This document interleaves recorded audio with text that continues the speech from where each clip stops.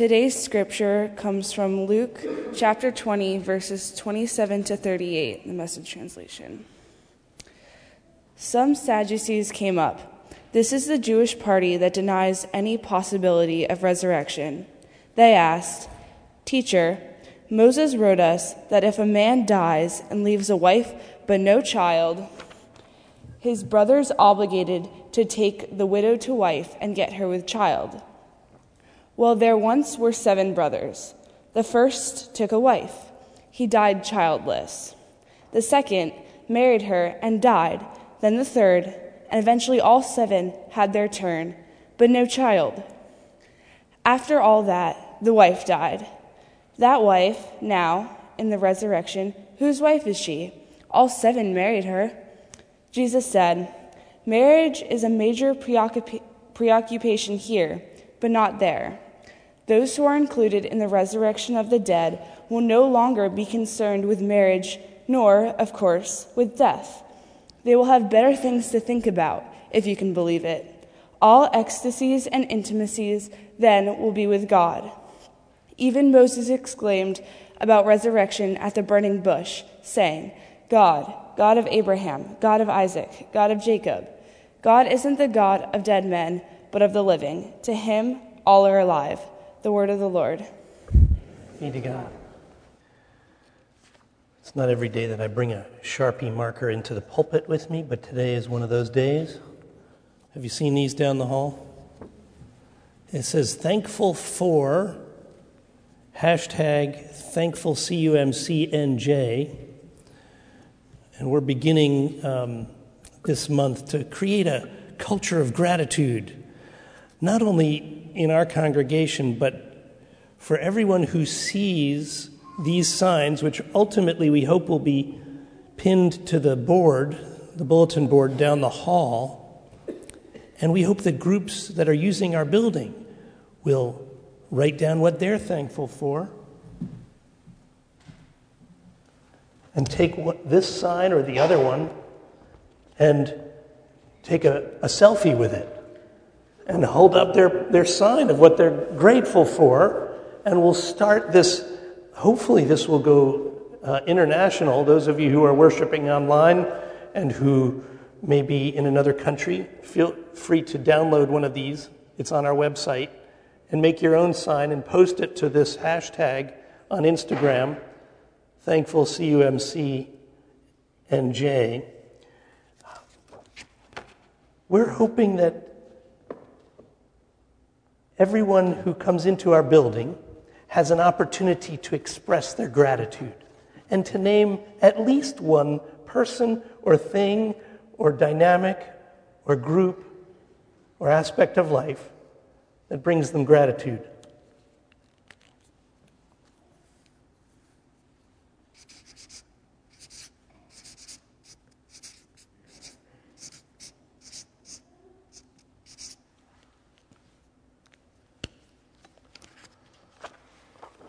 Can you read that from here? Maybe Carol in the front row. Chris, can you read that? It says, "My wife, Julie.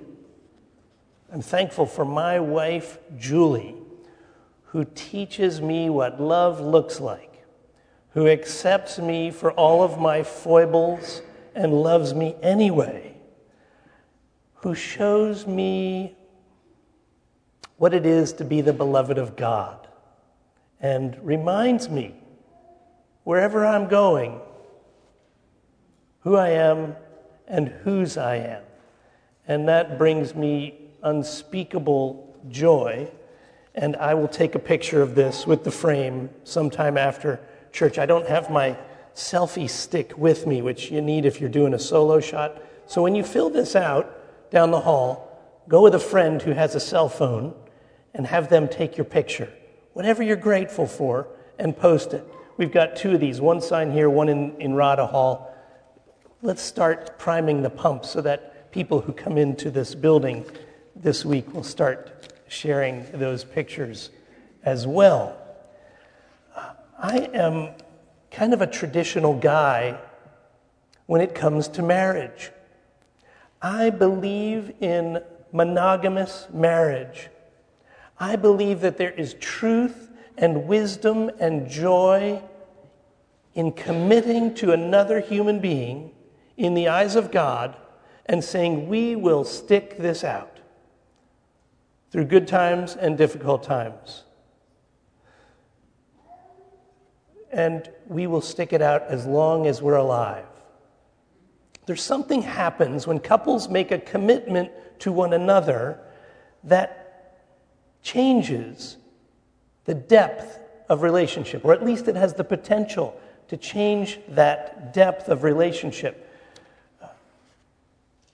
It allows two human beings who make that commitment to one another to be honest, to be real, to be vulnerable, knowing that the other person is not going to leave. And that opportunity for honesty brings us deeper into our sense of self, deeper into our understanding of love, deeper into the mystery of who God is. I am very grateful to God for God's call in my life to be married to Julie. Now, I also realize that to be married is a call, to be single is also a call. God calls some people to be single, and in their singleness they discover something of God that is uniquely their discovery and important, not only for them, but for the world around them. Fewer and fewer people are getting married these days. Many more people are just living together for however long the romance lasts. And when it gets tough, they often just stop living together, whether or not they have kids, whether they are gay or straight. And of those fewer numbers getting married, fewer are getting married in a church. I'd be curious, how many of you have been to a wedding in the last 6 months? Would you just raise your hand? Okay. How many of you who were at that wedding, was that wedding in a church? Raise your hand. Okay, about half of those who just raised their hand. Doesn't mean it's any less holy. Love is love, and it is of God. But churches need to take note of that. Fewer and fewer people are getting married here. Pastor Sharon, fewer and fewer people are asking ordained people like us to officiate. They're calling their friends up and saying, would you go to this website and pay $10 and get ordained online? Which they do. And people officiate at weddings. This is the reality that we're living in. Friends, I must tell you, as an old-fashioned Christian, when anyone comes to me and they say, we want to make a commitment and join a covenant with one another in the eyes of God, I don't care if they're gay or straight, they've got my attention. And I want to provide full pastoral care for them and shepherd them through this process of making a covenant with one another, making a commitment for life to one another in the eyes of God and in Christ. Whether they are gay or straight, they've got my attention because it takes great courage and it takes a movement of the Holy Spirit for any two human beings to want to commit to one another. It is the great cauldron of discovery and of depth, and it has the potential to move us from romantic love to a mature love.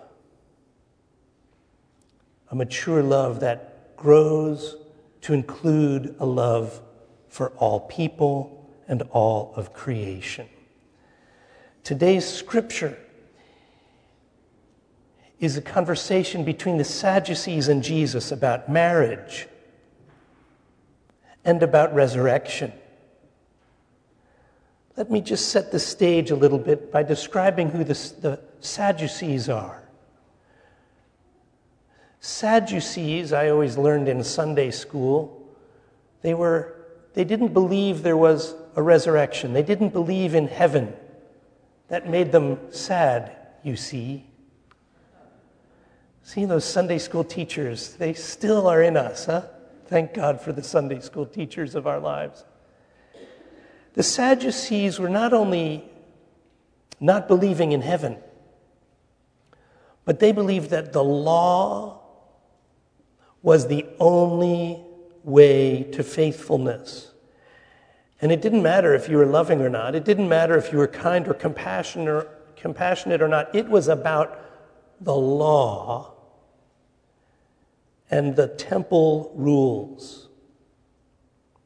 Historians say that in the destruction of the temple in 68, 69, 70 AD, the Sadducees ceased to exist. They were reduced to the dustbin of history. And I think that's true of most faith traditions. If it is just about the law, it won't last. If it is about love, if it is about relationship, then it has staying power. The Sadducees were also aware of Levirate law, which said if a husband died, the brother-in-law or the husband's brother would marry his widow. And if that husband died, the next brother would marry the widow. Now, this is hard for us to even get our minds around because it seems like women were treated like chattel. And we know that not to be the case now, but 2,000 years ago, women were not respected as equal partners. And in the economy, they were not given access to making money or jobs or professions. They were dependent on their husbands. So if the husband died, widows would become destitute or prostitute. And so the people of Israel built a compassionate value into the law which said we need to protect our widows so that they don't become beggars, so that they are taken care of, and so that they don't become prostitutes. And so the compassionate aspects of the Jewish faith were written into the law. Countries that write compassion into law do very well. The Sadducees asked Jesus a gotcha question. They knew there was no right answer to this because if Jesus was going to refer to the law, there was really no written law about a widow who had been widowed 7 times. So Jesus takes their question, which is asked from below, and answers with a question from above. The scenario that he's given is this. A woman is married, husband dies, no kids. She marries the brother of the husband. He dies, no kids. Happens 7 times. Who is the woman married to when they get to heaven? If there is a heaven. You can hear the Sadducees in their snideful question. Jesus answered their question, but didn't answer their question, answered another question. He reminded the people who were listening and us, there is a heaven, and we who are in this earthly plane, there's more than this. We Christians believe that. There is more than this. There is a spiritual aspect to life that starts here and includes heaven, which is an eternal existence. Jesus responds by saying, in heaven, there won't be a need for laws that protect vulnerable widows because all will be taken care of in heaven.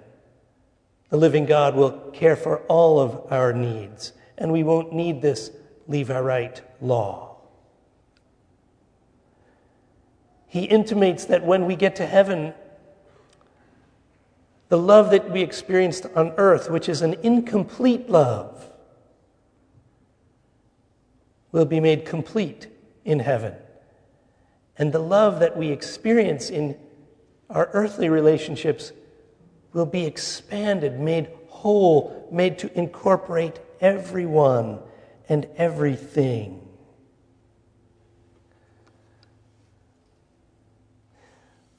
Let me take a side story. This is not something that Jesus said.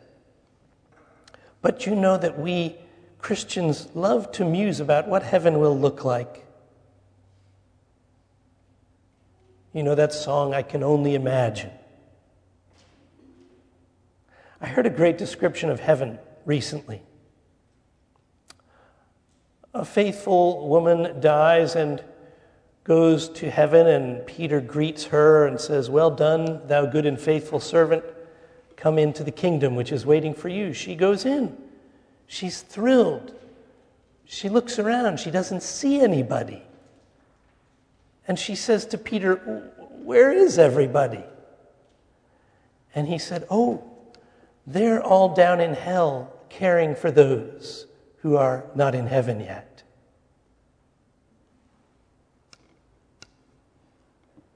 End of story. But wouldn't that make sense?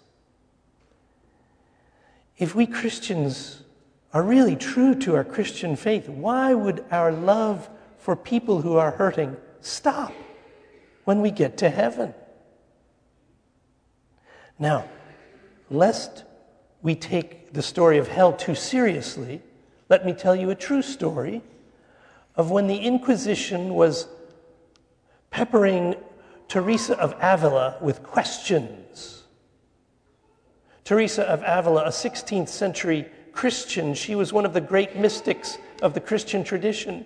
And the Inquisition and the legalists of her time were barking questions at her. One of the questions was, "Do you believe in hell?"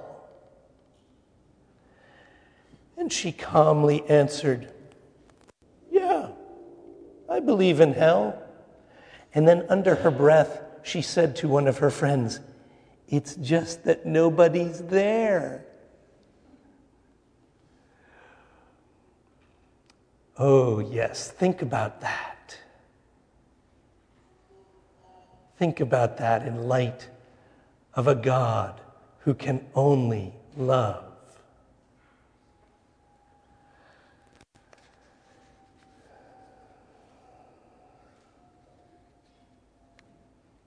Friends, life on earth, how brief it is meant to point us to a greater love. Who taught you what love looks like? Or who teaches you what love looks like? Whatever they're teaching, it's not just for you. It's for someone else. It's for those around you.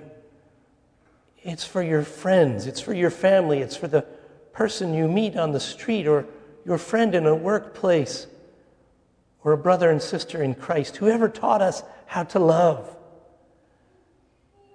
Share that as long as we have life and breath. I close with this from Unfolding Light, a reflection on today's scripture, which is not an easy scripture, which has befuddled Christians for centuries. Resurrection is not just the afterlife. It's the new life that God gives us when we hand our old one over to God. It can happen at any time. The old life we hand over is limited to the space inside our body, but the new one is not so limited. We are no longer separate individuals, but rejoined with our wholeness, no longer belonging to one, but belonging to all. No longer strangers, but siblings. Giving our life to God over and over again. We are angels who have died and gone to heaven, who inhabit the universe, who love all as if married to all. The life you hand over is small. The life you receive is infinite, eternal, not infinitely long. In parentheses, it is written, "You don't even like long meetings." let alone living millions of years, but infinitely deep and wide. The infinite dimension of eternal life is not time, it's love. Children of resurrection, we let ourselves love and be loved infinitely. It starts now.